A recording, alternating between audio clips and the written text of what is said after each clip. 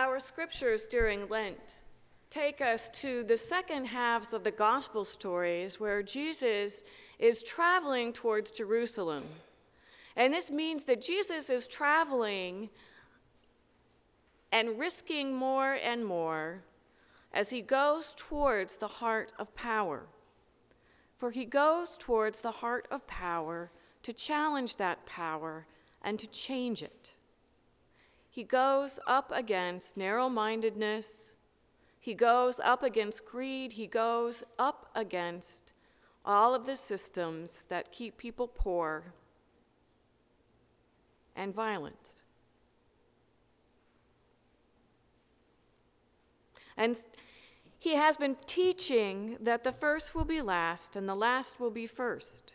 And some of those who have always been first come to Jesus and warn him.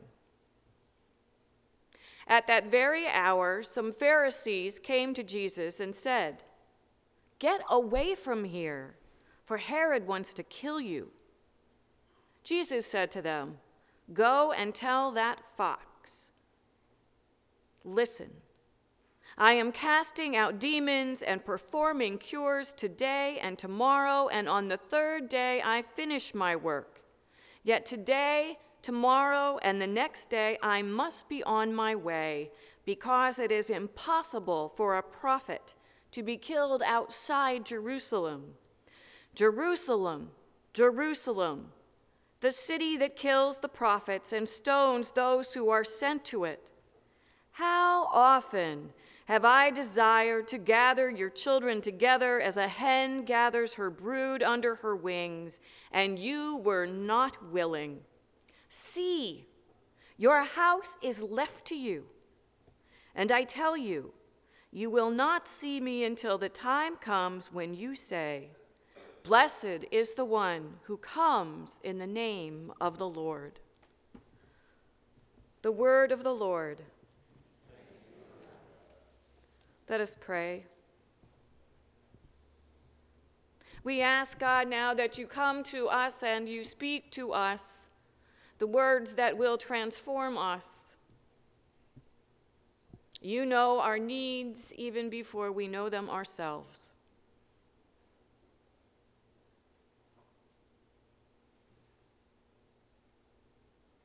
And so we trust, and we will listen, and we will hear. And may the words of my mouth and the meditations of all of our hearts be acceptable in your sight, our strength and our Redeemer. Amen. Today, Jesus weeps. He cries out in pain and sadness for the 50 people who were kneeling in prayer when evil descended and their lives were taken from them. He cries with the woman on the street in Christchurch who helped to save one life, even as she watched another die. Jesus cries with a whole nation who thought that they were safe in New Zealand from that kind of terrorist attack. Jesus weeps for the whole human family. He cries out, "How often, my children, have I desired to gather you as a hen gathers her brood under her wings, but you would not listen. Come to me, children. Come, gather near me. Let me deliver you from evil." We pray over and over, "Deliver us from evil, O God." And yet evil persists. No one knows this more than Jesus. Jesus has been busy out there where there is pain and broken bodies and narrow minds, and he's casting out demons and teaching about God's kingdom and performing cures and does not allow hunger or hate or killing. He is determined to confront violence at the seat of power in Jerusalem. And immediately he's met with violence. Evil right there. Herod wants to kill you. and he cries out. He longs to make it stop, and no one will listen. What does Jesus have to say that is so hard for us to hear? I think it's hard for us to hear that Jesus wants to defend us not as a lion or a bear, but as nothing more than a hen. Jesus is as the mother hen who longs to gather her chicks to come to the shelter of her wings when a storm is brewing or the wolf is threatening or the fox. The mother bird opens up her chest. She leads with her heart. She spreads her wings to bring the young ones right to her breast. She will stand and face the storm for them. She will put her life in between them and danger, and she will die, if necessary, to save her children. She is vulnerable because that is how a mother is when her children are threatened. She loves them so much. So why not a bear? Why not a lion who will tear the other apart to save her children? It is because we are all her children. It is because she, with a capital S-H-E, is convinced that violence will never end violence, but only love. Only self-giving, sacrificial love will stop the violence and the cycle of killing. Yes, she will come as Jesus, healing and gathering and teaching and feeding and calling out wrong. And she in he will not stop loving us until violence finally catches him, her. And then out of the violence, goodness will rise up more powerful to continue today and tomorrow and the next day to love, even in the face of evil. She, the mother hen, has done this, will do this, and is doing it now. This week I saw the brood gather close to the heart of God. I saw the children answer her call. High school kids walked out of class on Wednesday. 13-year-olds. 13.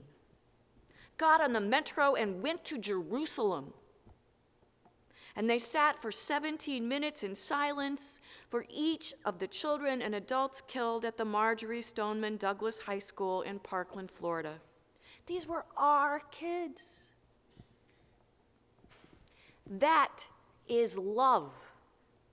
Love that stands up or sits down to the power that continues to allow gun violence in our culture. God is at work in them to deliver us from evil. On Friday, the brood gathered again, and they gathered from all over the world, 125 nations, in 2008 cities and towns and countrysides. Paris, Havana, Mexico City, Geneva, Pretoria, Montreal, Philadelphia, London, Prague, Kampala. Children came to the beating heart of love to stand up to Jerusalem and insist that world leaders take action on climate. And the one who started it all when she was 15, this girl with Asperger's syndrome, the most vulnerable, decided that she would take Fridays and just sit in front of Parliament in Sweden, doing her lessons there until leaders took action. and she inspired so many people. And to hear her speak is to hear the power of vulnerability. In 2078, I will celebrate my 75th birthday, she says. Maybe I will be there with my children and grandchildren. Maybe they will ask why you didn't do anything while there was still time to act. What you do or do not do right now will affect my entire life. God is at work in this brood of children to deliver us from evil. When I sat down to write this sermon, I could not get past how God did not deliver the people in those mosques from the evil that came upon them. And it was evil. Hatred and violence springing from the doctrine of white supremacy. How can we pray if God allows that kind of evil and suffering? And then I remembered my seminary professor who said, do not become paralyzed in the why, but ask, where? Where is God in this? Where is love happening? Where is life coming? How can we not pray or ask God to love us and help us love? And work today and tomorrow and the next day to dismantle gun culture that is caught up with white supremacy. It's not all gun culture. My brother runs a hunting club in rural Illinois.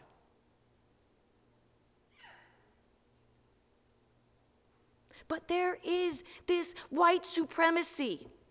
How can we not pray for God to deliver us all, every nation, every religion, every race, every language? We must pray for God to help us know our neighbors and understand the fear that some experience in the midst of those who are different. And white people out there, we must own our privilege and give thanks for all that we have that we did not earn. We're blessed to be born in a rich nation. Maybe you were blessed to be born in a family that cared about you and loved you. Maybe you were blessed to be born in a safe place. That is a privilege. But with that privilege comes responsibility. As the students at Marjory Stoneman Douglas High School know,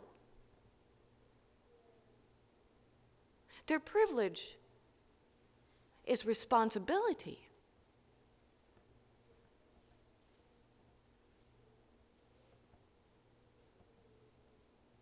We must own our privilege and give thanks to God for what we have.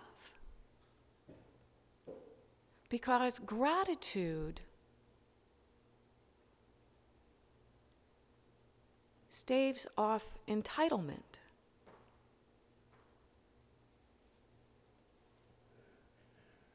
And entitlement can turn us away from grace. And grace can turn us away from the other, or the lack of grace. My friends, how can we not pray, deliver us from evil? Another thing that may be hard to hear in this prayer is that it's about us. Jesus did not teach his disciples to pray, deliver me from evil, deliver my family from evil, deliver those who are like me from evil, all the human family. Haters and the hated, and all of us in between. Only the love that embraces us all can deliver us from evil.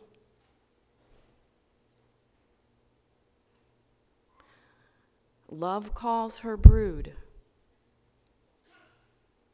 Let us listen. Let us take hope in the young who are rising up by the hundreds of thousands all over the globe and see this as God answering our call, our cry, our prayer, deliver us from evil. This is the work of God delivering us. I know God hears our prayers. I know that we must keep on praying today and tomorrow and the next day, helping people, teaching people, practicing gratitude, praying, deliver us from hate, deliver us from hating, deliver us from willful ignorance, deliver us from inaction, deliver us from hopelessness, deliver us from violence, deliver us, O God, from evil. Save us, O God. You are the one who saves us in your goodness. So let us pray once again, as Christ has taught us to pray together, saying, Our Father, who art in heaven, hallowed be thy name. Thy kingdom come, thy will be done, on earth as it is in heaven. Give us this day our daily bread, and forgive us our debtors, as we forgive our debtors. And lead us not into temptation, but deliver us from evil. For thine is the kingdom, and the power, and the glory forever. Amen.